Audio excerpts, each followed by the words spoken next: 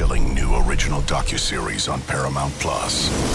Why did he kill his family? The answer lies across the ocean in a woman named Sylvie. She's a Can model. Where desire leads to deception. I ended up spending $12,000 and $15,000 a day. It was addictive. I can't get you out. And obsession leads to murder. Who did this to your family? You can't really maintain a fantasy forever. Control Alt Desire, now streaming on Paramount Plus. It was a very bright, shining light, Sarajevo, and they needed to kill that light. From producers Matt Damon and Ben Affleck, explore how art and music sustained hope during the siege of Sarajevo, thanks in part to humanitarians and the band U2. U2, they represent a personification of our resistance. The Hollywood Reporter hails Kiss the Future, moving and inspirational. Kiss the future! Viva Sarajevo! Kiss the Future, new documentary now streaming exclusively on Paramount Plus. Go to Paramount Plus to try it free. Terms apply. The wait is over. The Chi returns with new episodes on Paramount Plus. What brings you to the Chi? Opportunity. Everybody get down! Walk right up to the side. A new reign is coming to the South Side. Never should have sent a boy to do a woman's job. The Chi. New episodes May 10th. Visit ParamountPlus.com/The Chi to get a 50% discount off the Paramount Plus with Showtime annual plan. Offer ends July 14th. Subscription auto renews. Restrictions apply.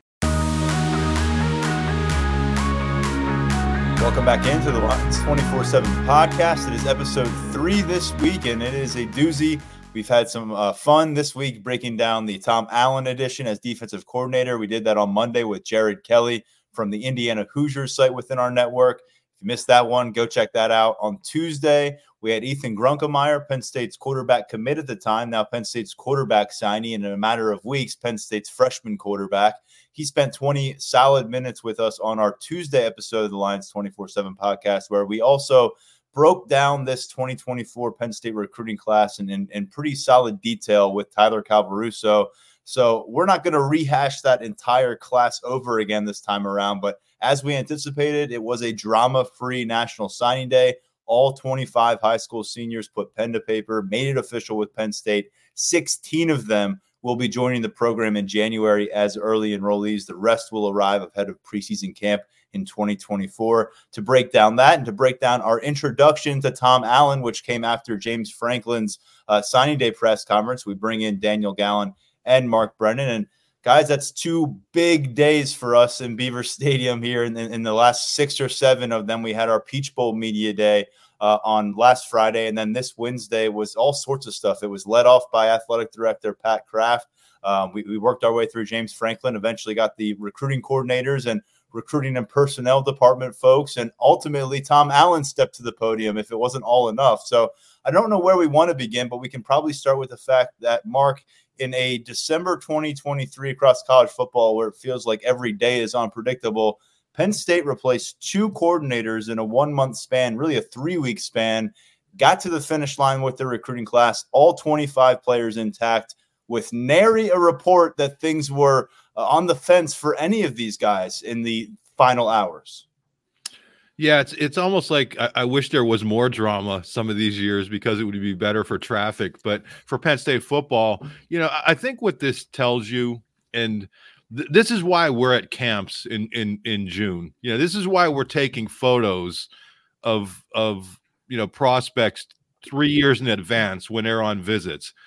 This isn't a 1 week or 1 month or 2 month process. This is a years-long process. And I think, that's what you're seeing with Penn State. They're selling James Franklin. They're selling the Penn State program, and people are buying in. I mean, the fact, as you mentioned, that you have 2 coordinator changes and you replace both of them after the season and nobody blinked, to me, just, it speaks to the stability of the program and what James Franklin has built. But it also speaks, again, that they're in it for the long haul. I mean, Cooper Cousins committed when, in 2020? I mean, it's insane that these kids make their decisions. It's not insane. I mean, it's insanely good for Penn State, and it's good for the kids too, if it's where they want to be, that, they're making these commitments and not wavering whatsoever. I just think it's a really good reflection of what James Franklin has built, that you're committing to a head coach, you're committing to a program and you're not necessarily committing to a coordinator or a specific assistant. Yeah, and James Franklin did say that he couldn't quite remember the Cooper Cousins commitment location, but he recalls it being impacted by like COVID restrictions. He feels like they were outside. And it's funny because could we think of Cooper Cousins waiting so long as that first commitment, like almost a full year, and yet it took him about 5 minutes from James Franklin's recollection from when they offered him. He went around the corner, as James Franklin phrased it, huddled up with his family, came back and said, yeah, we'll take it. And that was it. And they got one of the top offensive linemen in the nation coming their way in a matter of weeks. He's got an All-American event coming. We'll talk about him in the offensive line class. And, oh, by the way, as a reminder that recruiting never sleeps, I don't want to go the entire show without mentioning it. Penn State's 2025 class got a little bit bigger today, and from a familiar school, Xavier Thomas, a cornerback from Pittsburgh Central Catholic. They signed Anthony Specca, a linebacker, and Peter Gonzalez, a wide receiver out of Central Catholic this cycle. And so now, in addition for the 2025 class, we have commitment analysis from Tyler Calvaruso, fresh up on the site. Xavier Thomas committing to Penn State here on a Thursday afternoon, one day after the signing day. We'll get to him eventually. We'll get to that 2025 class eventually, but the focus today belongs on the 2024 group. And Daniel, when you talk about James Franklin's December and adding this to that list and crossing that off the to-do list with get these 25 guys done and in your program, after you sign a defensive coordinator in Tom Allen, who has the head coaching experience that we know he valued, and after you bring in an offensive coordinator who, as we've gotten more to know about Andy Kotelnicki, was one of the true ascending figures when you talk about offensive minds in college football. So when you think back to being up in Detroit on Black Friday night and hearing from James Franklin about, well, what's next after you finish the regular season to where we are now on December 21st, what do you think about the way the head coach has gone about his business? Yeah, I think it's gone really, really smoothly. All things considered. I mean, just to go back to Cooper Cousins for 1 second, his commitment was the last weekend of January 2022. I remember because I was out to dinner at a bachelor party when the "We Are Better" tweet came through. So you see all these guys sign, and you think about, and especially with this class, because there's been no additions since October, and things were pretty much wrapped up in the summer. That you really have to think back to when these commitments happened, what were you doing, and all that stuff. It's kind of fun, but yeah, I mean, I think this past month it's been busy for Penn State. I think you look at what they've done in the transfer portal or tried to do in the transfer portal. I think that it's a thing where their approach probably helps a little bit there, where they are so deliberate with everything and how they approach it. That probably might help a little bit and make things a tiny bit less busier, but we know that they're hosting prospects. We know that they're really recruiting certain positions out of there, certain guys. And I just think that James Franklin joked about it, that he slept more than 5 hours the night before signing day because he had both of his coordinators. He had the 25 guys wrapped up. There was really, for that moment, there was nothing to really worry about for Penn State. So I think that when we surveyed the landscape, that night in Detroit, there was a lot of uncertainty. There's the offensive coordinator search, I think, was going to really kick into high gear.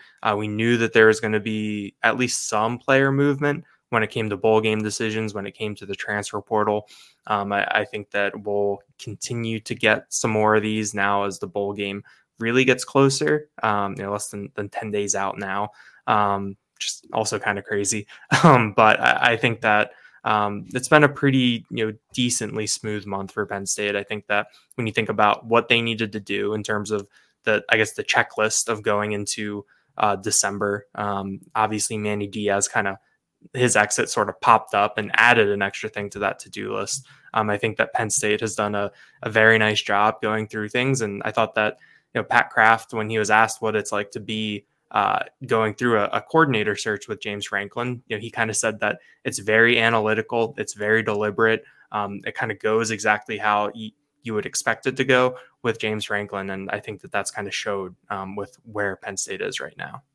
And I know there's a lot of focus on who's going to be around in 2024, even who's going to be around in the bowl game itself. But it's a lot of this is about keeping players engaged through December. And when you look at who has entered the transfer portal, it's been Alex Paqueta, a reserve punter for you, and it's been Christian Driver, one of those unproven second-year wide receivers who wasn't really able to accomplish a lot on the field at a couple different positions during his brief time at Penn State. That's it to this point. Again, we're still awaiting more bowl-related decisions that will be made. We heard Caden Wallace and Curtis Jacobs, since you both were last on, announced that they will be taking part in the Peach Bowl before embarking on their NFL journey in 2024. But a lot to keep tabs on. And before we get to these new faces and new names that are going to become part of the nucleus for the Nittany Lions in these years ahead, Mark, what was the war room like? You and Grace Brennan were there for about an hour on Wednesday morning. It's an exciting time every single year. It's a lot of hard work, years of hard work, as you mentioned, each cycle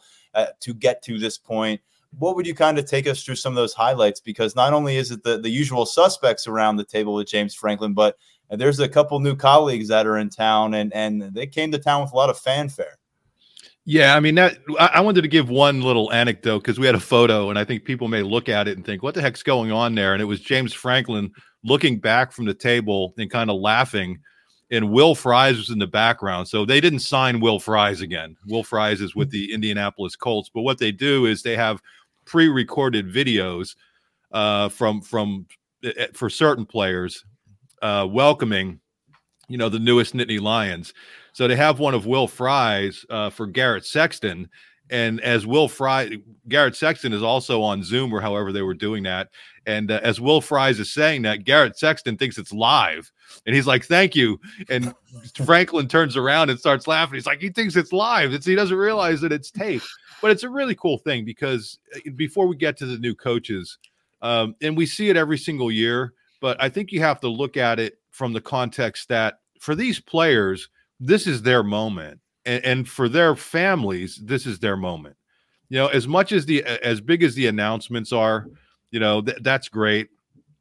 But this is where it gets real. And so we see it every single year. These players and their families are seeing this once.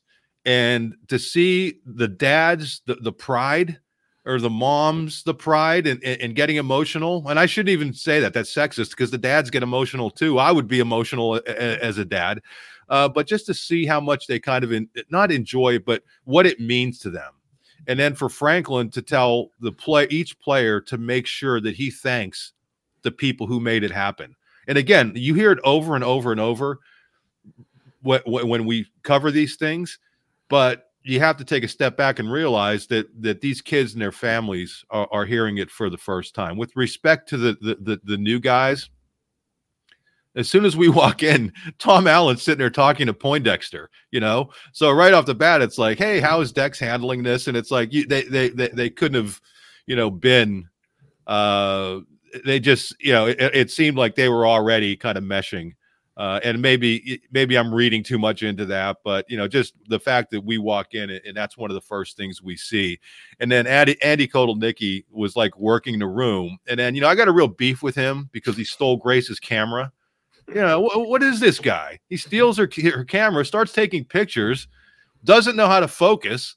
He's complaining that it doesn't have autofocus when it has back focus. No, in all seriousness, it was funny because he grabbed the camera. And that just shows you who he is. He had never met her before. I mean, I doubt that he would have remembered from her shooting the introductory press conference. But, the fact that he was, comfortable enough to do that was I thought, pretty cool. And then not only that, but he got a photo of the person who has to be the most plugged in person outside of Franklin in the entire program. And that's, I hope I'm pronouncing it right, Zany Anderson, their graphics person. Zany must know everything that's happening days before anybody else because she has to design those graphics or assigns people to assign those graphics. So we finally have a picture of her and we know who she is. And it's all thanks to Andy Kotelnicki stealing Grace's camera. But in all seriousness, overall, it's just a really good vibe. And I think it's a cool thing they do. You can tell that the coaches are into it. the support staff. It's also a good time they include the recruiting support staff and the grad assistants, and everybody is involved in this. Everybody the whole support staff for the football program. So it's just a pretty cool thing that they do every year. But I just think people may look at it and say, well, we saw those photos last year. Well, yeah, just remember though that for these kids and their families, this is a once in a lifetime thing, and Penn State makes it special. And I think it's pretty cool. Yeah, you see so many people packing that celebration. It's the James Franklins and the position coaches and the coordinators. But to your point, Mark, it's also the people who are driving families out to dinner for their official visit weekends. It's them shuttling them back and forth from the hotels to the airports, and over the course of day-to-day process, may not know what they're doing on the job assignment. But cool to see them all get a chance to celebrate. Yeah, and one more thing, Tyler. Yeah. The job that Brian Tripp does, doing the video package that they put together, and so everybody knows when it comes out. I wish they could have gotten some better recruiting experts at the end to discuss things. Like they couldn't have gotten Cal Varuso. I mean, come on, maybe for the other outfit they got a really good one, but I mean, come on, they got to get better recruiting analysts on that thing. They must have said, reach out to Tyler, and whatever happened. I'm goofing, man. You did an awesome job. Seriously, I would not say that unless I thought you did great.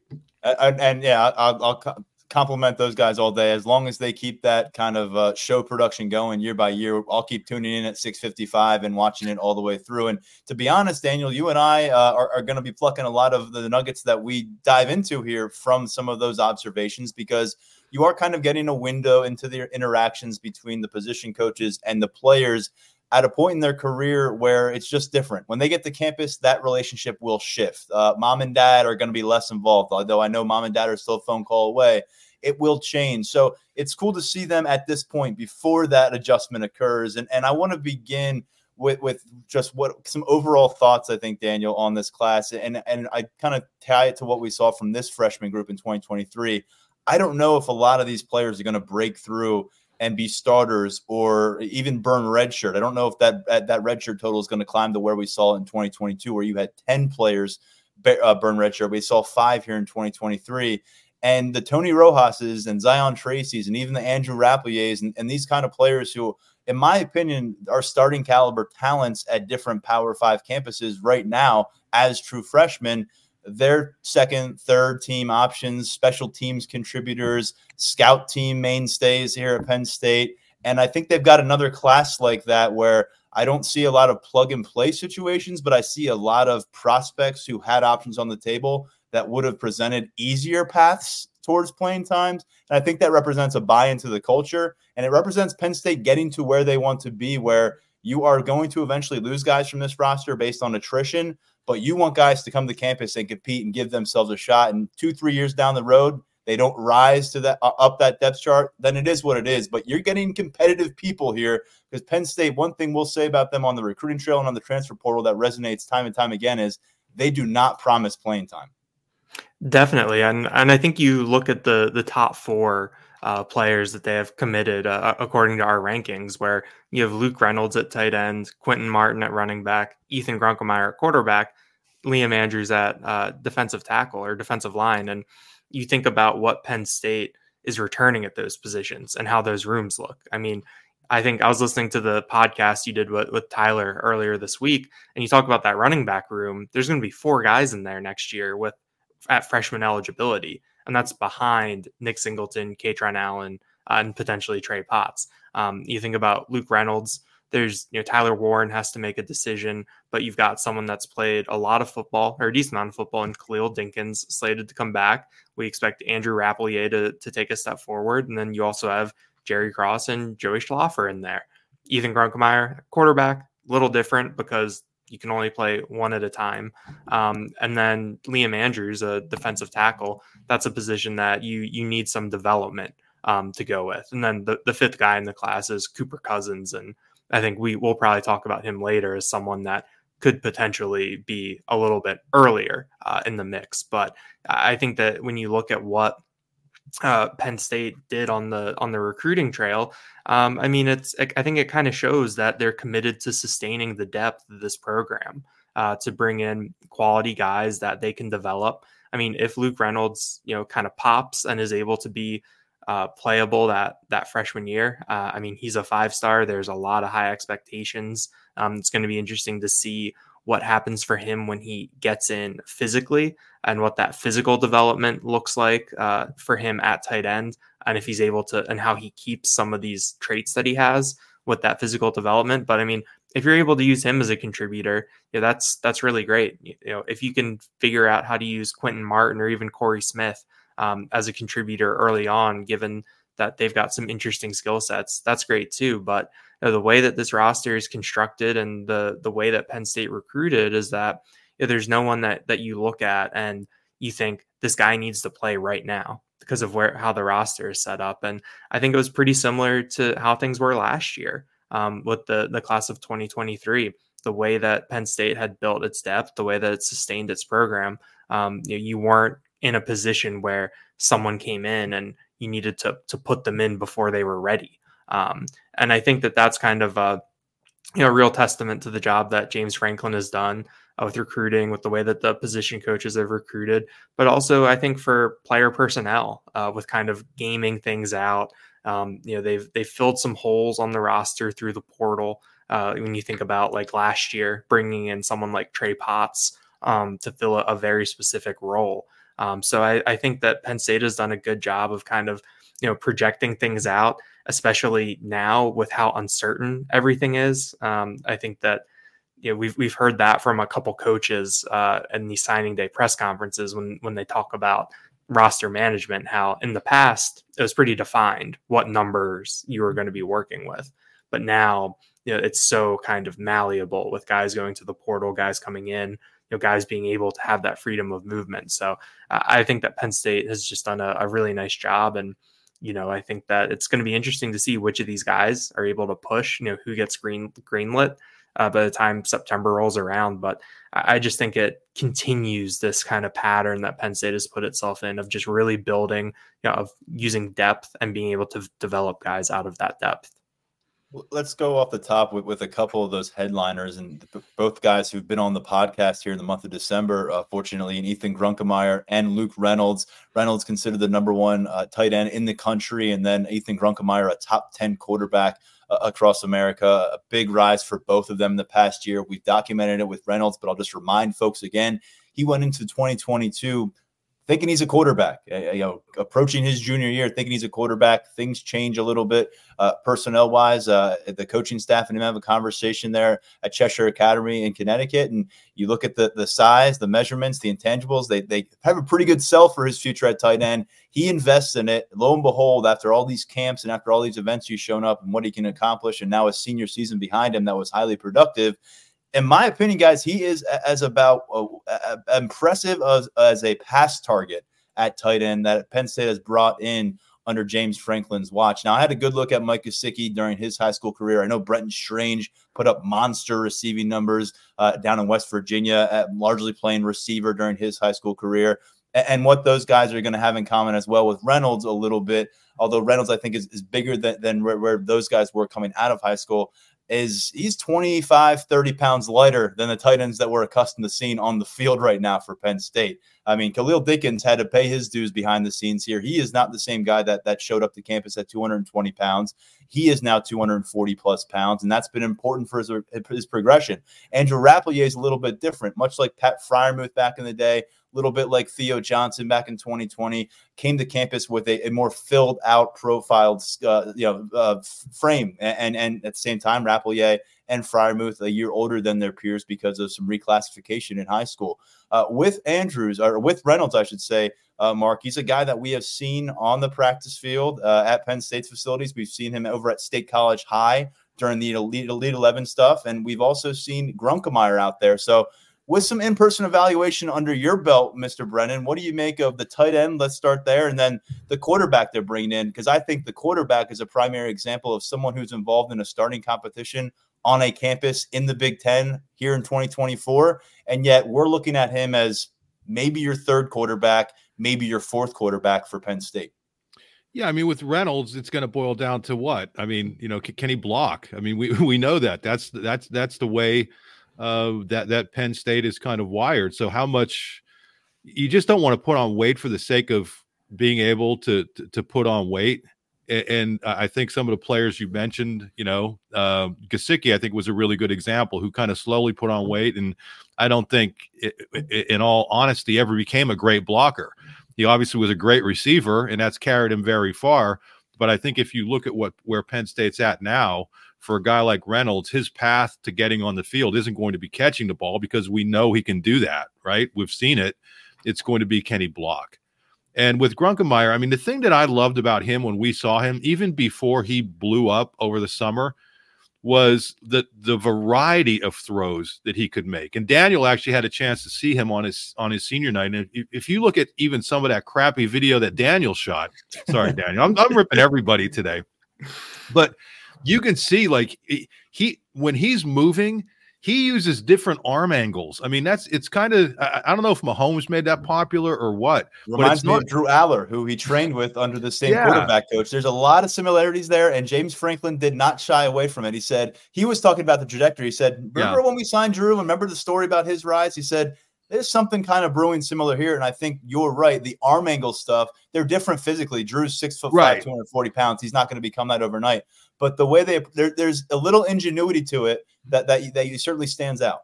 Right, and I think that's I assume that's taught. I don't know, but you can teach that. But when you get into and we saw some of this with Aller, that some of his best throws were when he was under pressure. That's when those things, it's fine to go out there in a 7-on-7 and toss that stuff. But when we saw him from the stuff that Daniel shot, and he actually did a good job. You guys know I'm goofing around on that. But when you saw him in an actual game doing that, 7-on-7, they're just standing back there and somebody's counting to 5 or whatever the heck it is. So what do you know from those throws? But when you see him in an actual game doing that stuff, that's where it's like, oh, okay, now I see what the coaches all see. Not that I didn't see it before, but I think Franklin made another good point there is that, ideally with any quarterback, and it worked that way for Aller, you are able to come in and spend a year where you can learn and you're not forced into action. We're not far away from seeing a quarterback who was forced into action, and it pretty much ruined his Penn State career. And so hopefully this kid is able to come in and wait his turn, and we'll see what 2025 brings in terms of Drew Aller and be in a position to compete for that starting job then. In 3 weeks, Andy Kotelnicki is going to come back to this campus and get to work fully as the full-fledged offensive coordinator. He'll have 4 quarterbacks on scholarship under his roof at that point. Elsewhere in the backfield, a lot of praise put in the direction of the running back tandem that is coming to campus, and Quentin Martin and Corey Smith. Tyler Calvaruso and I covered quite a bit of ground on those two on Tuesday, so I don't want to spend a bunch of time on them, but something that James Franklin noted, Daniel, was the versatility that both present, both utilized as receivers quite a bit at the high school level. Tyler and I talked about that with Quentin Martin coming out. I think he had 800 some receiving yards during a state championship run. We saw it firsthand in the camp setting at Penn State a couple times. And then Corey Smith brings that.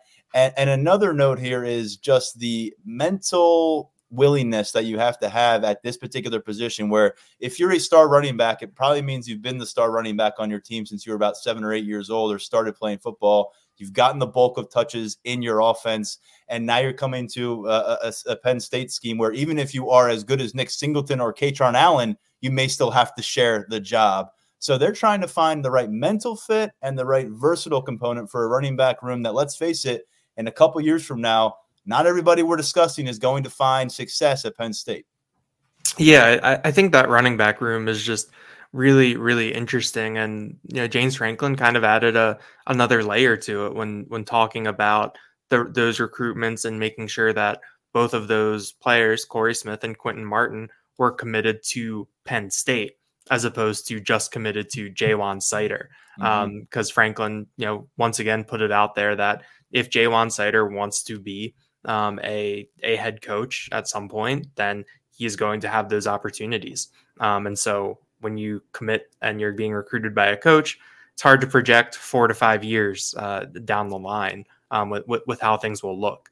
But I think that this backfield, it's just really interesting when you project it forward. And I am really curious to see how Andy Kotelnicki looks at these guys and, utilizes them. I think that one thing that we heard down the stretch in terms of talking about the wide receiver room after Penn State made the change at offensive coordinator was that when Jalen Sider and Ty Howell and everyone tried to figure out what they could do differently with the offense, with that wide receiver room, it was the talk of, okay, let's focus on what these guys can do, not what they can't do.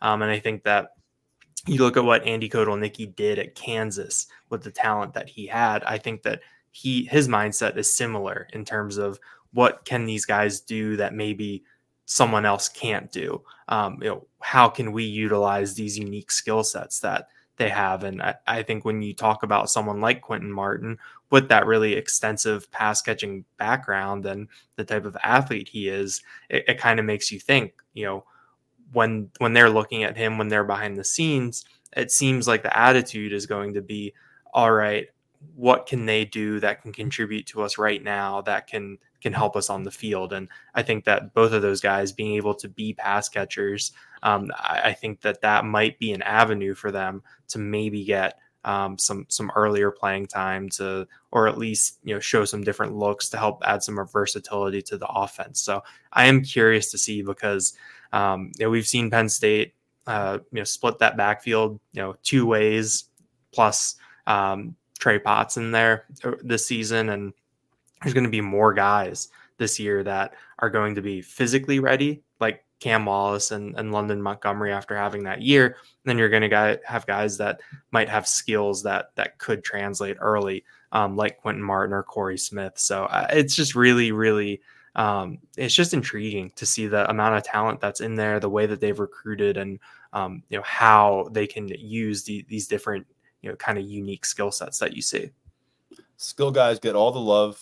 As a former high school lineman, I'm used to that. But let's dive into it with some of these linemen, because it is a large group. And Mark, to their credit, we saw this offensive line class, and we'll get to the defensive line group in a moment. But we saw this offensive line class treat summer camps basically like practice with Penn State. I mean, there wasn't a single one of these camps where I don't think we had at least multiple offensive line commits. Cooper Cousins, I don't think, missed a Penn State camp in the last 2 years.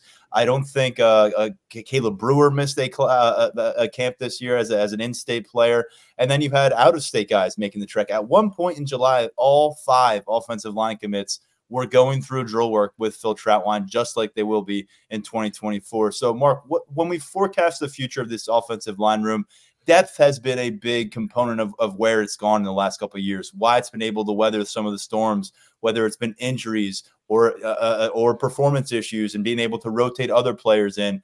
And now you want to be able to sustain that. We've talked about losing a couple tackles. Salim Wormley has a decision to make. Hunter Norzad is gone at center. There are players that we think can replace them, but that's maybe just a one-year solution in some areas. What do you think about bringing in such a large class, which feels like it trends towards tackle, maybe more tackles than guards in this class off the initial cuff?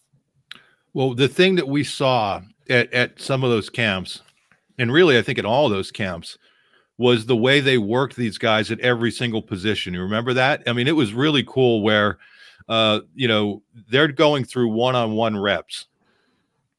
And Cooper Cousins would start off at left tackle and get a rep. And then it'd move to left guard, like the next rep, and then center, then right guard, and then right tackle. And it was a grind. These guys were dying.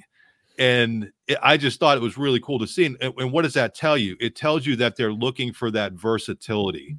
And I think Cousins is the guy who exemplifies it, who they look at as somebody who can play tackle everywhere from tackle to center. But the other thing about this O-line class is there's so many different body types. Cousins is a guy 6'6", 3, whatever we have him as, or whatever Penn State has him as. 320. 320. And he looks like he can play right now. I mean, he's just that big.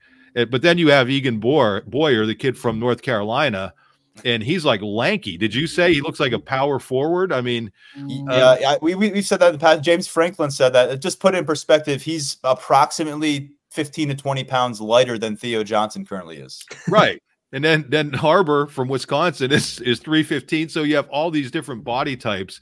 So I think versatility, who's going to grow into what, who's going to maybe slim down a little bit, because I think Harbor is a guy who maybe is carrying a little bit too much weight. Maybe I'm being too critical there.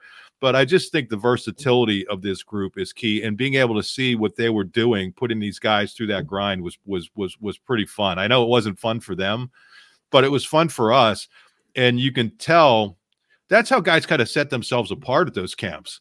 It's like, we're going to ask you to do this. We're going to take you out of your comfort zone. You may be a natural tackle, but you know what? We're putting you at every single position, and we're going to send the best guys from defense at you, one after another, after another, after another. And that's how you kind of tell how these guys are wired. And every one of those defensive linemen, usually 95% of them would not have a Penn State offer. They know that going against the Penn State offensive line commit could be their door. Maybe they could open a door by beating this lineman on this particular rep. So you're typically getting the A game from the opponent. And I will say, we've mentioned a lot of what Peter Gonzalez did for himself, and it came up on signing day as well, about his ability to come to camp and take coaching from the Penn State staff and then return to camp and apply it in front of them. And also his ability to kind of clear any kind of flags or red flags from that previous injury and come out of that and be able to commit to this program and then eventually sign. Caleb Brewer, I know he came into the summer as a committed player, but he got better and we saw it. We talked about it after some of those early camps, kind of wondering, looked like he may have been struggling a little bit out there, not really showing up and looking like a future Power 5 offensive lineman and looking like possessing that authority early on. By the time we got through the summer, he was a different guy. I think that applied in a big way to the fall on his high school football field. But James Franklin referenced that and kind of lauded him on signing day for being able to show that development in front of them. Sometimes, you get a commitment early. You want to see that trajectory continue. You don't want to see a guy's trajectory stop when he commits to you as a junior. You want to see him continue to build off that. Sometimes it means some uncomfortable moments and pushing a guy a little bit. And Frank Leonard, Phil Troutwine, I think both of those guys know how to push the right buttons, and they've done a really good job developing this offensive line class before they come to campus. And while Cooper Cousins, because we said, looks a little bit different than everybody else, could play all 5 positions, and James Franklin said, yes, at 6'6", 320 pounds, he's a viable option at center perhaps for Penn State moving forward. He's the year one focus guy, but the down the road focus guy, I think for everybody, is going to be Garrett Sexton at 6'6", 260 pounds, in that range. We saw him come to campus and motor his way through the 40-yard dash. And we all got a little bit of a backstory along the way. A kid who earlier as an underclassman in high school level football was under 200 pounds and playing quarterback. Nature does what it does, and he focuses in on a new position. Turns out he loves it, and he doesn't lose the athleticism he had as a former skill player, which is still translating to the basketball court for him as a post player along the way. And you love how some of those post movements can contribute towards an offensive tackle. And Daniel, what we've got in front of us here is what everyone is hoping turns out to be the Lane Johnson of the Penn State Nittany Lions. But I think at the very least is a player who ends up inside the top 200, but proves to be an incredible pickup by Phil Troutwine out of Wisconsin. They did really well for themselves in Wisconsin. He is the top-rated player out of that state. And when you think about the history of the Badgers, the way they approach football, think about offensive linemen in that state, this is a fireworks kind of win that isn't necessarily getting the fireworks here, I think, among Penn State fans just yet. Yeah, James Franklin made sure to highlight the job that Penn State did in Wisconsin in terms of getting Garrett Sexton, Corey Smith, and Donovan Harbor out of there, especially when you consider they got 2 offensive linemen out of Wisconsin. I know that that's a program that is going through a little bit of identity change with its new staff, but it was still something that I don't really think going into the cycle you would have expected to see. But I think that Garrett Sexton is just a very cool story. And I think that, like you said, it's a good example of nature taking its course. And I think that it's also a good example of, how many years that this process can take for some of these guys. You have someone like Quentin Martin, who was, since he was a freshman, has been really on the radar and people have kind of known what he's about. But then you have someone like Garrett Sexton, who is under 200 pounds playing quarterback, and then eventually finds his way to the offensive line and really thrives. I mean, it's one of those things that it just shows that there's so many different avenues to get to this point, to get to National Signing Day. But I think you look at this offensive line class, and Chuck Losey has a pretty interesting job ahead of him in terms of what he has to work with. I think that Garrett Sexton and Egan Boyer, just because of their frames, their height, their need for development, are what Losey does with them is going to be really, really interesting to see. And then on the other end, you have Donovan Harbor. You kind of have like the two extremes of where you've got the guys that are kind of going to be on that, on the development trajectory of getting bigger. And then you're going to have someone like Donovan Harbor where the trajectory is, all right, let's get the good weight on you, get the size on you. And, James Franklin shouted out Harbor during his introduction about, they told him that he needed to be at a certain point before the season, and he got there. And it seems like he's continued on that path. So I think that this offensive line class is really curious from that development standpoint. I think you've got the two extremes, and then Cooper Cousins is just kind of in the middle as the ideal almost. And so I think when those guys get on campus and where they find their homes, what they're able to do, I think that Phil Troutwine has a pretty full deck to work with as he's moving forward, and he's going to have the opportunity to try guys in different spots and really find what's going to work for Penn State. We'll be right back on the Lions 24/7 podcast. Survivor 46 is here, and so is On Fire, the only official Survivor podcast, and we have a twist this season. The winner of Survivor 45, Dee Valladares, will be joining us every week. We're going behind the scenes of the biggest moments, the how and the why things happen, and the strategy and analysis you can only get from someone like me, a Survivor winner. Listen to On Fire, the official Survivor podcast, wherever you get your podcasts. You can now relive the best moments of the UEFA Champions League 24/7. The UEFA Champions League channel is a new 24-hour streaming channel serving nonstop goals, highlights, and full match replays from the world's most prestigious club competition. Reminisce on your favorite moments, legendary players, and brilliant goals with the UEFA Champions League channel, streaming around the clock on Pluto TV and the CBS Sports app. Paramount Plus and the National Park Foundation present A Mountain of Zen. This Earth Week, you can live stream 7 national parks for 7 days on Paramount Plus. Paramount Plus, official streaming partner of the National Park Foundation. Anthony Donka showed up looking big, but I'm just trying to think about who has looked like Cooper Cousins when they just said, showed up and said, "I'm here to show up. I'm here for my first college class." Caden Wallace took up a lot of real estate his freshman year. What's that? Landon Tangwell. Was a big figure, but yeah, it's there's not a lot of them that come looking like this. Either they show up and you qualify them as skinny, or they show up and you say, well, they need to start trimming up. And this is a guy in Cooper Cousins who may be package ready for you. On the defensive side of things, we don't often see burned red shirts in the trenches, but you're going to keep an eye on the impact in the interior here. I think in speaking with Alan Zamitis yesterday, who obviously a former Penn State star in the defensive backfield, went on to play in the NFL and is now doing really big things for them and the way they build out this roster. But Alan Zamitis was able to break down in a really unique way some of these defensive linemen, and they really love what they're bringing in on the interior.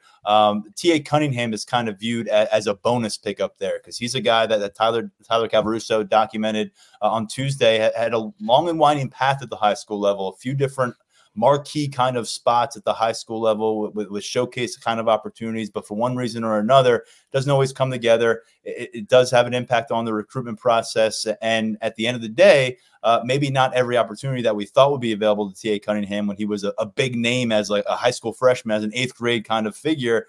And Penn State, though, is in a position where they feel like if they get him in their structure, they really see a lot of opportunity here. I think if you went man for man on that defensive staff, you may have the most votes for T.A. Cunningham as being a guy who has the biggest ceiling here at Penn State in terms of what he can become on the interior.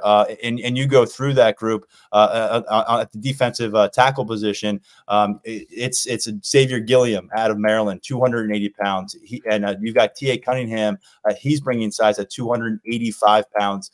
You've also got a 260 pounder in Liam Andrews, who he's got to do a little bit of rehab coming off of an injury situation, but they loved him as an elite two-way kind of lineman. They think he's a top-tier talent, and he's another addition on the interior. So I think as you work your way through that and get to the edge guys and Jalen Harvey and Malachi Williams, and they really think that they got an elite edge rusher in Jalen Harvey. There's early on in his high school career, they were calling him Baby Chop. I think he may hear that around team facilities here. But Deion Barnes, obviously, we didn't really know what it would look like for him on the field, on the recruiting trail, Daniel. He had kind of a weird timing with taking over, I think, officially like the day before spring ball started. So here he is through his first season. We got to love the results on the defensive line through that, and we got to love the depth they were able to rotate in. And here he is through his first signing day. I mentioned what I think they were able to accomplish on the interior, and we'll get into that group with better detail on the show, and we'll focus in on some of these position groups and their impact as this offseason moves forward. But right now, big picture, Deion Barnes bringing a group led by Liam Andrews, who's right around that top 100 ranking. But there feels like there's some significant depth here, an opportunity for guys to pop up on the radar in year one. But I think it's a fortification of a depth chart that in the next 15 months is going to look so much different than what it is in this moment, obviously. Definitely. There's a lot of evolution that's going to happen when you think about Chop Robinson going to the NFL. I think we're expecting Adisa Isaac to follow suit. Denai Dennis Sutton's going to be a junior next year. The churn is just that's just what it is in college football. And on top of that, you think about guys like Zariah Fisher and Amin Vanover, who are going to come up against the end of their eligibility. So I think that these next couple of recruiting classes are pretty important for what Deion Barnes wants to do. But I think when you look at this group, I think that in terms of Barnes, the one thing that stands out is his ability to get some of these guys, to signing day, to get them into the building. I think that given where he was in his position and his involvement, he's known these guys for a very, very long time. I mean, he was with the program for 3 years under John Scott. So I'm sure that he's probably been there for day one of a lot of these recruitments. But we know what the roller coaster with Jalen Harvey was kind of like, over the summer when we thought it was a done deal and then it wasn't. And then you get to October and then he finally commits. I think that Malachi Williams was someone who, the way that Deion Barnes was talking to him and his family, it seems like he really, really wanted him to get to State College. And I think that there are some other bigger names that came around calling for Williams out of Monsignor Bonner. So I think that Deion Barnes, we hear so much about his ability to connect with these players and kind of the pull that he has. But I think that it really showed through in terms of getting these guys in, getting them in the building, but also the way that he interacted with them, on that signing day live stream. And, we talk about the one thing that was just really cool about that, Mark was talking about that a little earlier, that seeing these interactions is that when you see someone like Deion Barnes talking to Malachi Williams, I think the way that Kenny Sanders was talking to Tyseer Denmark, it was very genuine. It seemed like that they were talking to them on this live stream like they would behind closed doors. And I think to see that comfort that the staff and the players have with each other, I think that really shows the way that Penn State recruits these guys, the way that it really is about more than football for some of these players when they do come to Penn State. And I think that Deion Barnes is he's still a young guy. He's not too far removed from his playing days. He has that cachet as someone who had success at Penn State, had a chance in the NFL, knows some of these guys from when he was kind of getting his start as a coach in Northeast Philly. I think that really, really shines through. So I'm really curious to see what this group looks like. I mean, I think that T.A. Cunningham is the one. James Franklin kind of said it, in a couple of years, when you look back on this class, you could really consider him a steal. It's kind of funny. Like, I haven't been in this job for super long, but it's long enough where, most of these guys, they popped up on my radar when I was covering Penn State. But I mean, I was still covering the Eagles when I first heard about T.A. Cunningham. Like, he was someone, when he popped up on the radar, I was like, oh, like this guy, he's still in high school. And I think that the way that they were talking to him, the way that they've talked about him, his development is going to be really, really interesting to monitor. And I think that he's kind of the most exciting prospect when you think about, the next 2 years, the next 3 years down the road. Yeah, sometimes in the NFL, you get a guy in the second or third round that was, going into his final season or at some point supposed to be a top 10 talent. He still has that top 10 talent, but maybe the prospect profile changed a little bit. And so he's a 3-star when you look at our rankings and you scroll your way through that list. And another 3-star I wanted to really quickly draw attention to, because as I was listing off those defensive tackles that the team is so excited about, one of them that they're very excited about is DeAndre Cook. And I failed to mention him out of Friendship Collegiate Academy down in Washington, D.C. So the DMV does very well for them. But at 6'4", 270 pounds, he is another player that they think is locked in and has that ability to come to town and really push. I think at the defensive tackle spot, where we're still waiting for some answers from some veteran guys, Devon Ellies and Hakeem Beamon both have that COVID eligibility year 6 that they choose to use it at the college level. That's going to factor in here, but we'll see. And then just the fact that Jalen Harvey's already listed at 250 pounds and where we think he's going to be in terms of position, he might be the guy to watch in year 1 for this group, as they were able to get it done with him. Going over to the wide receiver room, it's going to be an interesting spot to monitor moving forward for obvious reasons. We're not quite sure what they're going to bring in from the transfer portal yet. Still no word on that. We've discussed crystal balls here. We've discussed a bunch of names, but to this point, Penn State does not have a commitment out of the transfer portal as of Thursday afternoon. What they do have is a need for production, and we're wondering if they're going to get it from a freshman class. It's been a little while since we saw a freshman show up here at the wide receiver position for Penn State and really become a highly productive player immediately. They only had one of those guys available this year in Carmelo Taylor, who took a red shirt. Josiah Brown's the only January enrollee at that position. He is coming in rehabilitation mode. But you heard some pretty good intel, Daniel, from the man who's going to be making some key decisions, Marcus Hagans, about both Tyseer Denmark and Peter Gonzalez. What did you learn about them? What did you learn about the way maybe Penn State views their early careers? There's a ton of excitement about both of those guys from within the building. And I think that Tyseer Denmark is someone who was on the radar for a long time.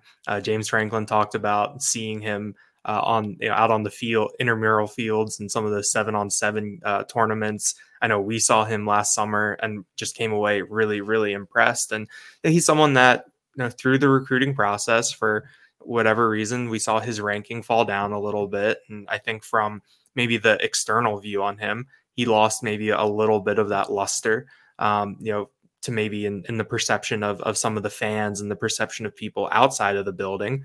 But we know how much inside of the building, how much of a priority it was to get him. After he committed to Oregon, it wasn't over, that Penn State still kept on him, and it ended up, they ended up getting him through the door. And so I think that, Marcus Hagans, when we were talking to him yesterday, he talked a lot about his competitiveness. That was something that really stood out to him about Denmark.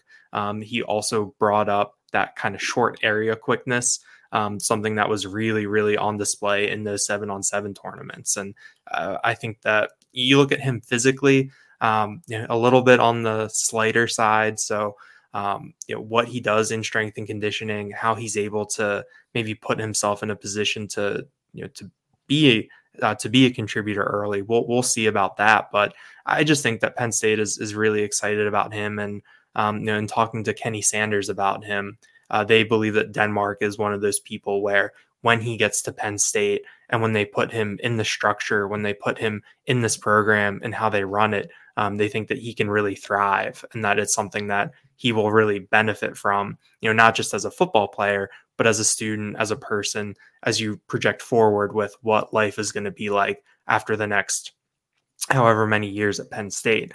Peter Gonzalez is someone else too that I think that his story of how he got to this position, I think it really I think Penn State is just really happy about how things went there. We talked about it, that he showed up at that camp, went through a really lengthy workout, with Marcus Hagans. They kept him there after the camp and catching a lot of balls, running a lot of routes. And afterwards, they told him what he needed to do, and he went and did it. And I think that that's something that really resonates with Penn State, because we talk a lot about the physical tools that some of these people have, the size and the speed, how that translates to the college field. But I think that the coachability is something that maybe flies a little bit under the radar. So I think Gonzalez was super productive at Pittsburgh Central Catholic. It's a program that has a lot of competition, and I think has a pretty good success rate of putting guys out that are able to contribute at the next level. So he should be, I think, prepared when he gets here. But I think that Penn State has seen that he can be coachable. They know how he's going to react to hard coaching, to being told maybe hard truths about different areas of his game, and they've seen how he's reacted to that. So I think that that's something that they're really, really pleased about too. So Josiah Brown is going to be the one that's here early. We're going to have to wait for Denmark and Gonzalez. The wide receiver room could look very different by the time those two guys get to campus this summer, but there is a lot of excitement in the building. I think they like that it's two different body types on top of that too. Gonzalez is bigger, Denmark's a little smaller, but I think that there's legitimate excitement about what they can be when they get here. Yeah, it's 6'2", 205 pounds, a guy who has really refined some of his attributes as a receiver in the last year. And Peter Gonzalez came on to this show and right before his preseason camp opened up, and he told us he was targeting 1,200 yards and double-digit touchdowns. That's a pretty big expectation coming off of 2022, in which was really impacted by a knee injury. He went out right around 1,100 yards, 12 touchdown catches. So really had the senior season he was hoping for. The couple of things you point to there is missing out on those 15 spring practices in that first semester of potential advancement. And then the fact that we just don't know what's coming in from the portal, what kind of maybe proven Power 5 talent, proven FBS talent this team will be able to acquire. But last year, it really never felt like we were going to entertain the idea of Carmelo Taylor making a major push to playing time. I'm not quite there yet with this freshman class. I think they have the components here, a couple of them at least, that are healthy to come in the summer with limited time to do it. But they're going to have to make the most of August, because if you don't get it done then, it could be hard for either of those guys to resurface along the way, depending on how that room shapes up.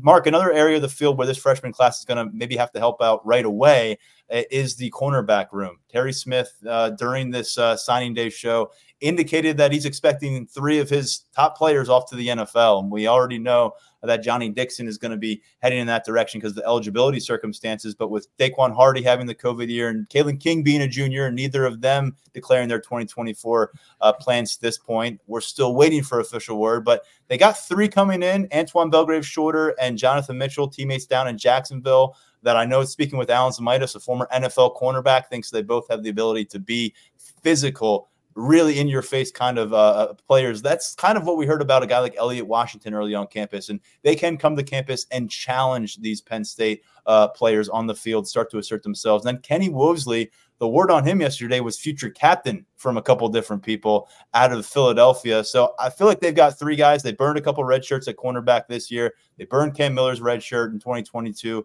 Kalen King's red shirt in 2021. They will burn a freshman's red shirt. They're one of these 3 at least. And I think there's a chance all 3 of them could burn red shirt. Terry Smith has not shied away from it. You go back to 2019, Mark, you remember Keaton Ellis and Marquise Wilson showing up, playing a bunch in that Cotton Bowl. So I think these 3 names, Belgrave-Shorter, Mitchell, Wosley, they need to be at the forefront for Penn State fans when we're talking about realistic burn the red shirt situations going into next season. Yeah, when he talked about the defensive backs in general, there are 5 of them, and the corners in particular, he said, we have a tremendous class. We lost a lot this year, so I think we understand what he means by that. And they're going to let these guys go out and fight for it. I mean, that's the way it's, he did not say any one guy was going to be the guy. It's like, this is all about competition. And that's one thing about Terry Smith. We talked about it with Franklin, that no jobs are promised. They spell it out for these kids. The thing I like about Wosley is the kid's a winner. I mean, that's what James Franklin was talking about. I mean, you look at what he was able to do, helping to lead his team to a state title this last year. A guy who kind of had to prove himself to get that scholarship. We saw him at camps, I believe.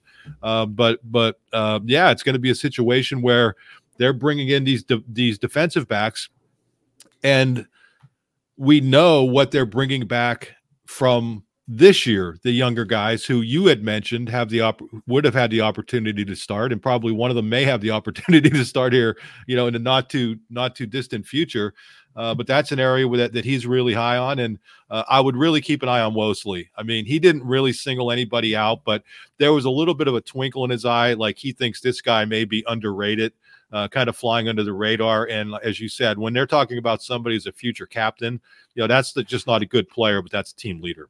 He's a certified dog, as the kids say too, because we saw him in the 7-on-7 circuit, and he was covering the alpha receiver on the other team, and he was doing it very effectively and making his presence known before and after the play. I mean, he is a presence at cornerback. It's one thing to make plays there, but he provides it. And I think that's the word that we've gotten about those two cornerbacks from Florida as well. By the way, Babu Toure and Dejon Lane, the two safety figures, nice complementary pieces. Dejon Lane, I'm particularly interested in at 6'3", 200 plus pounds, what he can develop underneath the direction of a former big safety himself at the All-American level in Anthony Poindexter, and what we were told by Alan Zamitis with Lane, just to clear up anything there because of his frame. There have been some questions. Linebacker is not a point of conversation right now. He's safety all the way coming to campus. One name I wanted to finish up here, and we can't go and focus on all 25 guys. We spent a lot of time on Tuesday on several of these players, and we just can't have a 4-hour podcast here on a Thursday. But one more name I wanted to get to, because I felt like James Franklin really showed his emotions on his sleeve with this particular player, Daniel, is Anthony Specca. He basically described him as someone who was born to not just play football at Penn State, but born to play linebacker at Penn State. And he projects it as a box linebacker, as a Mike linebacker type. I believe he was announced by Sean Lee. Dan Connor had said, I told you I'd get you Sean Lee to announce you for signing day. So there's a lot of big-time LBU names involved with this day. Specca, maybe he is in a few years part of that kind of legacy. James Franklin put it out there, captain material as well. What did you make of what we heard? Because they're bringing in two linebackers into Tom Allen's room. We're going to talk about Allen in a second. And one of them is Kari Jackson from Michigan, who was injured for his senior season, so we'll monitor his progression. The other is a kid in state out of that Central Catholic program that's come up a bunch on the podcast today, and Anthony Specca. Definitely. And one last thing with Wosley out of Imhotep. He was the last guy that Penn State introduced. And I think that obviously there are some scheduling things that go into when they bring these guys on. But I do think that the ordering of these guys is intentional sometimes. I think that 2 years ago, Drew Aller was first. And then Caden Saunders closed it out, and Saunders had been the first commit in that class. So I thought that was notable today or yesterday as you went through and you closed it out with the two Imhotep kids in Denmark and Wosley, who I think there's a lot of excitement about and people really like what they can do. But did you see what Wosley was wearing, by the way? Yeah, he had some nice Lockdown U merch already. Well, I actually, this is one of those things. I'm so glad that you brought that up because we have so much video. I have to post a video of Terry Smith explaining the strappy shirts. So I'm putting that out there as a little teaser that Terry Smith is going to explain for everybody exactly what that's all about. I mean, Wosley looks ready. He could go. He looks ready to be at Penn State. He's all geared up already. But with Specca, coming out of Pittsburgh, coming out of Central Catholic, a program where you talked about a little bit. I do think the moment with Dan Connor was pretty funny, where he tells Specca, told you we'd get you Sean Lee to introduce you, and then later on there was a little interlude where they did a video piece where they asked a couple of the players about their favorite Penn State players or who they remembered watching growing up. And you look at it and some of the guys, it's pretty recent. Garrett Sexton and Quentin Martin talk about Saquon. Liam Andrews says Chop Robinson. Kari Jackson says Abdul Carter, Micah Parsons. But Specca was in there, and he goes Shane Conlon, Paul Posluszny, and Sean Lee as the Penn State players that he remembers. You left Connor out. Oh my God. And so I just thought that kind of shows that this is someone who really knows what he's stepping into. I think it seems like he and Tom Allen are going to get along very well, given the way that Tom Allen talked about coaching at LBU and being part of the history. Yeah, I mean, I think that you look at Specca, we saw him at some camps and in 7-on-7s. He really does project as kind of that Mike middle linebacker, hard-nosed. Wouldn't be a surprise to see him coming downhill, stopping the run, that type of with thing. his lunch pail. Don't forget to have his lunch pail while he's running downhill. Don't forget about that one. Of course. But I just think that it's it was just kind of cool to hear that part of it. And because we know that James Franklin talks about when they offer someone who is an in-state prospect that they're very selective, they're very deliberate. They know what it means to a lot of these kids when they're coming up. And to have this opportunity, it really does mean something. And I think that with Specca, it was someone who you could really, really see what it meant to him and his family. And I think that James Franklin was reflecting it back to him a little bit. It obviously doesn't hurt that he's a good prospect who was very, very productive at Central Catholic and definitely has a skill set that can add to this Penn State defense under Tom Allen. So I think that he is someone that was maybe a little bit more under the radar in terms of who we know as some of the prospects, some of the bigger names in the class. I think that given that he was probably overshadowed by his own teammate a little bit, given how Peter Gonzalez's recruitment went and kind of the need and attention that is on wide receiver right now. But I think that Specca is someone who is going to be fun to watch. And I think that is going to be someone who gets here and really relishes every opportunity, every moment that he gets. Hey, I don't know what he tested at. I don't know what his 40 is, but when we saw him in those 7-on-7s, he was comfortable in coverage. I mean, a lot of times you go to those 7-on-7s and there are linebackers or DNs who play in the 7-on-7 and they just look like they're completely lost because it's not really set up for that. But, he was covering running backs and wide receivers. And listen, I'm not saying he's going to step in as a great coverage linebacker in the Big Ten, but I was surprised at his level of athleticism. And the other thing, if you look at photos of him, the size of that kid's legs, I mean, he's got some power to him. So he's at 220 now. I could see him being a 230, 240 pounder who could really move. So I mean, a lot of times in those 7-on-7s, the linebackers, they don't really stick out, but he, to me, was a guy who was playing really well and covering some good receivers. Yeah, maybe not all that different than Kobe King in terms of size. Not necessarily a major physical specimen, but a guy who's going to pack the most that he can, and it's going to be very impressive mass on that 6'1" frame, which is where they're both at in terms of height. And Kobe King, of course, in year 3 came along as a really impressive Mike linebacker for Penn State. And by the way, the production certainly there for Specca. He's the all-time leader in tackles at Central Catholic with 326 of them. This fall, he had 94 tackles, 17 of them for loss. And to Mark's point, he had 12 pass breakups during the 2023 campaign. I think that's going to do it for the individual perspective here. We got some other stuff to get to on the podcast, but we have a ton of stuff over at lines247.com. I think we had more than 30 pieces of content that were published over the course of Wednesday. So a lot to sort through for now and through your holiday weekend, really, about this 2024 recruiting class. We'll have more as well. We have a little bit more profile feature-y kind of stories we want to do on a few of these guys. I'll have a thorough breakdown from Alan Zamitis on the defensive pieces of this recruiting class for our VIP subscribers over at lines247.com. One other note, just to give people more perspective on the longevity of this cycle. We got a good anecdote from Peter Gonzalez's father, former Pitt quarterback Pete Gonzalez.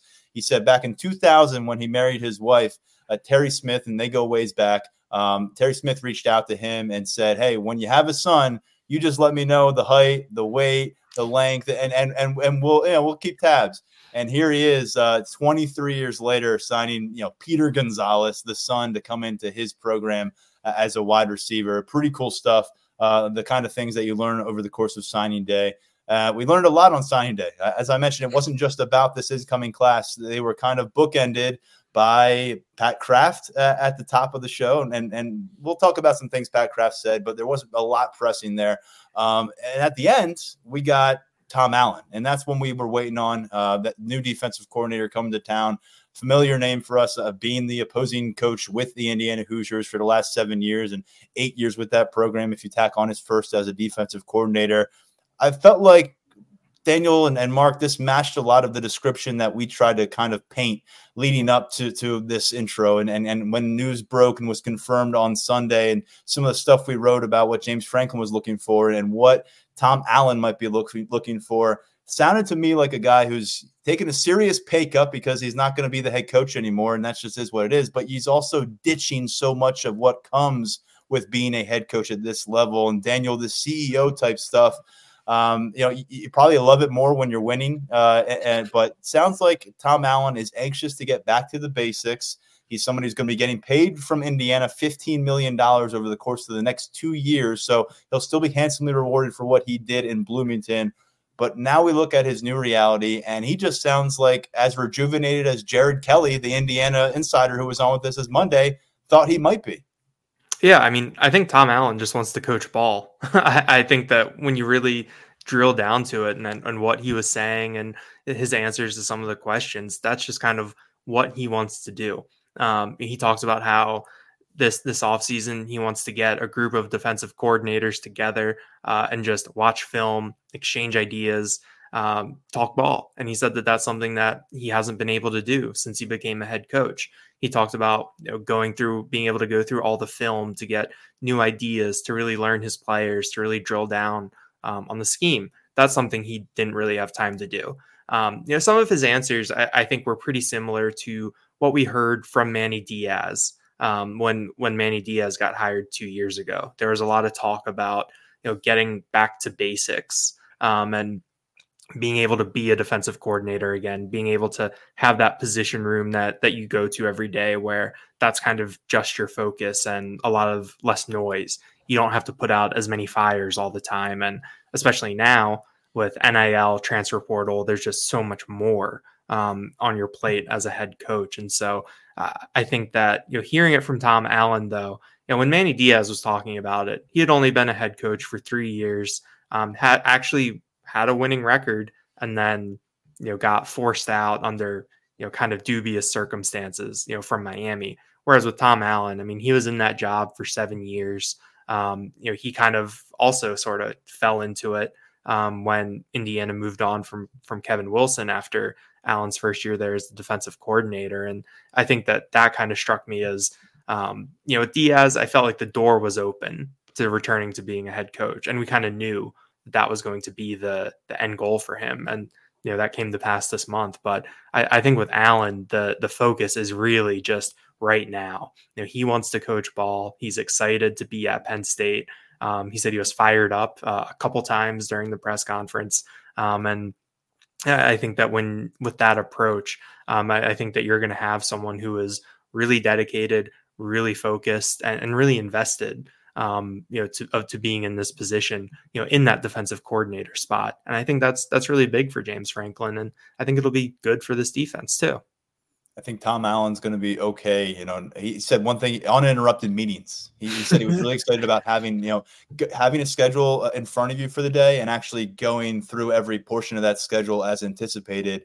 Whereas a head coach, you may have a schedule laid out, but you have a lot of things that can pop up with a roster that features 100+ players, a support staff that has dozens of people, and all your coaches. And of course, this time of year, you talk about what Tom Allen can ditch leaving a head coach job. And something that James Franklin pointed to, and there were a lot of parallels, I thought, from a lot of what we heard from Allen versus what we heard from Manny Diaz. And I think you can also say, Miami was the hometown team for Manny, and it was a really special opportunity. There was no other opportunity in head coaching in Power 5 that would have been quite like that for him. The son of a former mayor of the city of Miami, a guy who grew up there. You've got Tom Allen, who had a tremendous track record of success as a high school coach in Indiana, who was an Indiana native.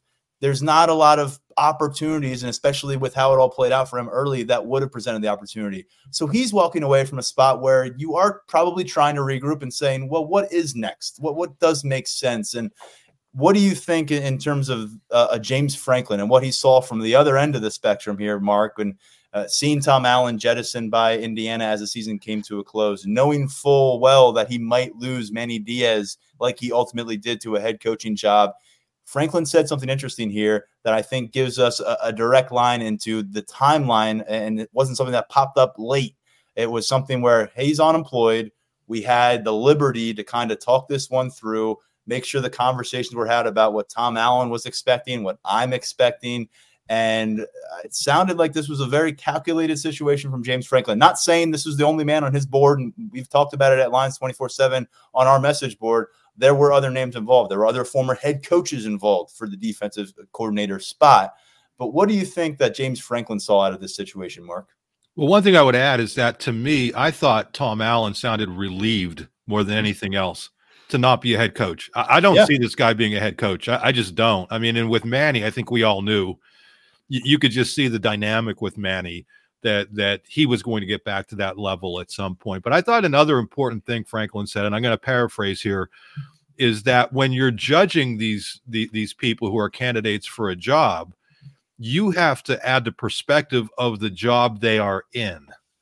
And I think if you look at the Indiana situation and you look at the teams that have been ravaged by the portal, Indiana, I mean, go and check out, our line or the Peaks.com, their transfer portal data. And they, 25, like guys going out. Obviously, and we've heard that broke his heart. I mean, we heard from Bloomington that because he's a guy who says he wants to connect with hearts, and that's what he's all about. Right. Love each other. I think that aspect of college football has, as a head coach, and how you have to deal with it so intimately, I think it really did some damage to his soul in some ways. I think they had a quarterback who was really good who went somewhere. I mean, I'm joking. I mean, obviously Penix was a Heisman Trophy finalist, but it's not just that. I mean, they were losing people across the board. So when you look at it, I don't think it was a coincidence that program fell off the map when the transfer portal really heated up, because it was just difficult to keep people. And I think that's when Franklin was looking at, I think that's one of the things that he was kind of getting at, is that everything's not an apples to apples comparison. So with Tom Allen, you have to go back and look at what he did before these last couple of years as well. And I'm sure that he took that into account. The job that Indiana did defensively his first few years, they were, for Indiana, it was just tremendous. I mean, you can't compare what Indiana does to what the Penn States and Ohio States. It's just very difficult to do.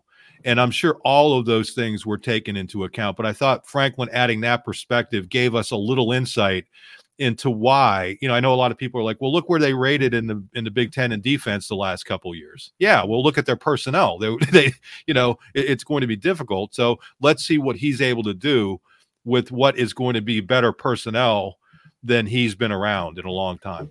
And James Franklin also cautioned everybody, and I'm sure maybe he was on our message boards a bit, but on judging a defensive mind off of his success as a head coach, judging a defensive coordinator off his success as a head coach, and not just win-loss, but how that defense is performing underneath that head coach because of all the other things that head coach has on his plate. And James Franklin went so far as to, everybody loves Manny Diaz now. Go take a look at how things were going at Miami during the tail end of his career there on defense, and when he was not the guy calling defense. And I know that there was some gray area there with relinquishing play calling duties with the former defensive coordinator. But ultimately, Manny Diaz's numbers were more impressive as a defensive coordinator than as a head coach when you look at those things and you tie those together. So I thought it was interesting that James Franklin referenced that. And in terms of what else he'll be replacing here, and aside from Manny Diaz as coordinator, he'll be replacing Diaz as the linebackers coach. And for those who are not familiar, that is where Tom Allen says his heart resides, and that is where his track record really is. And you look at what his ability, I thought this was probably where the emotions came out most to me, Daniel, and just hearing it out of Tom Allen's voice was, what are you looking forward to getting back on your plate versus what are you looking forward to getting off your plate? It was when he got to this piece in the linebackers room and building those relationships. And he talked about crossing paths with Abdul Carter in the weight room yesterday and saying, you were hard to block for us at Indiana, but I want to make you unblockable now. And Tom Allen says he's a linebacker from birth. It's where he played. It's where he's coaching. And I don't know how much time he's been able to spend in a linebacker's room in the last several years. He's got a damn good one here. It's getting some freshmen involved. We mentioned Specca and Kari Jackson. So what do you think about this particular fit, the component of his hire? Yeah, I thought that what he said about his heart being in the linebacker room was pretty powerful, and he got asked the question about coming to linebacker U and kind of what that means, and he's like, oh, I already know. He's like, I know what the standard is here. He's like, I know kind of what I need to do here as the linebackers coach, and I thought that he had a very kind of casual flex of his resume. And what Indiana has done at linebacker. Aaron Casey had a really nice year this year. Micah McFadden is starting for the Giants. Tigray Scales, a little bit further back, is someone who I remember really catching my eye in the late 2010s. And so I think that he is someone who, I don't think he's necessarily going to flaunt his track record a little bit, but I think he is proven as a developer of linebackers, and now he's going to get the opportunity to do it with someone like Abdul Carter or some prospects who are maybe a little bit more blue chip than what he was getting at Indiana on the recruiting trail. But I think that he's just really excited to be able to be in there in the room. He talked about how one-on-one meetings are really important to him. That's going to be part of his kind of preparation in this ramp up period before he really takes over full time after the bowl game. And he really wants that in his linebacker room. So I think that what he's able to do there as kind of a developer, I think is going to be really exciting to watch because, we know what his programs have turned out in the past at that position. So you think about Abdul Carter, you think about someone like Tony Rojas, Kavion Keys, Tamir Robinson. You look to the future, Kobe King, Dom DeLuca. There's going to be, I think we're going to be able to see the impact of Tom Allen a little bit there. So I think that that's something too that I think even more than being a defensive coordinator, he's even more excited to be a linebackers coach now. I believe we are slated to get Tom Allen and Andy Kotelnicki actually again down in Atlanta. If I read through the media schedule correctly, maybe I didn't, but we do have Peach Bowl coverage coming up. And as Daniel referenced, we're within 10 days of this matchup taking place between Penn State and Ole Miss, number 10 versus number 11. All three of us, along with our photographer extraordinaire, Grace Brennan, will be down in Atlanta. The Brennans are getting down there ahead of Christmas. Daniel and myself are getting there the day after Christmas, and we will bring you a comprehensive coverage plan from there as Penn State gets set for their final matchup of the season, as we learn the final bits and pieces of personnel plans for this one, as well as there's still some loose strings there. But I want to finish with some alarm bells that were rung in the past week in a couple of different press conferences with Pat Kraft, the front and center involved there. James Franklin has referenced in the past. He went kind of on a very long tangent last week during the Peach Bowl press conference about tampering being rampant across college football. Pat Kraft brought some receipts to the table on Wednesday before the signing day conversation. And I just want to finish here because it's just such a really interesting piece, Mark, and I'm going to throw it to you on this one. He tells us that he was out traveling with James Franklin. They were on their way to Las Vegas for Olu Fashion News award ceremony down there, and there was an email received. I don't know who received the email. He didn't give us that nugget. Maybe James Franklin did, but it featured a list of players that a quote-unquote agent was putting out there and saying, hey, any interest, and basically floating out that these guys are going to be available on the market in college football. One of them, who remained unnamed, was not only a member of the Penn State roster, but a member of the Penn State roster who is not in the transfer portal. We do not know how many people received this particular email, but the fact that it was sent to someone with Penn State is bizarre for several circumstances. But Mark, this is happening in college football. The athletic director from Penn State, one of the most recognizable brands in this industry, is out there, yelling it to us and putting it out there. He says it's this rampant. What do you think he's trying to accomplish? And ultimately, what do you make of Penn State, not being silent here and saying, hey, we're trying to do this the right way. Other people aren't. This has to get figured out because they're not alone in this fight. But let's face it, there's going to be a cluster of college football who's just fine dirtying up the process. Yeah, I teed him up with that, and boy, did he! I didn't think he was going to run with it as much as he did. But one of the things we've talked about with Franklin and Kraft is alignment, and they're obviously very well aligned on this. Kraft called it the Wild Wild West, And I think he just meant the Wild West. The Wild Wild West was an old TV show and a movie with Will Smith. But, he made a very good point that you can go and make rules all you want, but, how are you going to – people are still going to break them. You got to figure out a way that you're going to be able to enforce them. But I asked him, is this do you discuss this with other ADs? Do you discuss it with leadership? And he said, everybody's discussing it. It's a point of discussion among everybody. But to your point, Tyler, if everybody doesn't buy into it, I don't know what recourse you're going to have. I mean, how in the example that he gave, where an agent, a quote unquote agent, and he didn't say who, and I get it. I mean, you got to be really careful when you're navigating those waters. But what would the recourse be? Like, what would who would be held accountable? The agent? I mean, agents are allowed to represent these guys now. I don't know. I just don't know how they're going to figure this out, but it's a mess. And I think they're going to have to get their heads together. And I think the fact that he's talking about it that much and I was a little bit surprised. I don't know about you guys, that Franklin went as far as he did. I mean, he called it rampant tampering. Yeah. And, he's not doing that for no reason. I mean, he's doing that because he wants everybody to be aware of this. And so now everybody's aware of it. And we've heard other coaches talk about it. What's going to come of it? And I think that's where we have to kind of stay with this, that, the next time we see Pat, which, may not be until, Big Ten Media Day next summer, but in all seriousness, I think it's important to follow up and say, hey, where are things with this? Because it's one thing to ask Pat Kraft, but I think this is something where, the presidents and the NCAA and everybody's going to have to figure out how they're going to handle this, because I don't know what the answer would be. If you've got a program like Penn State with the prestige and the financial power behind it, really trying to raise the alarm about, hey, we're worried about keeping our guys here. Our guys are being tampered with to go places. Just imagine the level of panic or walking on eggshells that is occurring on lower level campuses across college football. Indiana. Right now. Exactly. I mean, right. I heard someone make the point on 24/7 Sports National Broadcast, and they did like a 7-hour uninterrupted signing day thing on Wednesday.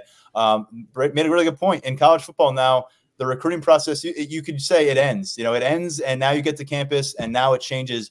But depending on the campus, the recruiting process never ends, because the players are trying to regauge their value for another, and people are using the transfer portal as a way to get people to the bargaining table in different corners of the college football universe. So it's a long conversation, not necessarily one to tack on at the end of an hour and 20 minute long podcast that we have here, but certainly something we'll pick up down the road. Mark, Daniel, great stuff, comprehensive stuff. Been a busy week at Lions247.com, been a massive month at Lions247.com, and we've got quite a ways to go, as we said, heading down to Atlanta in a matter of days. So follow our coverage here.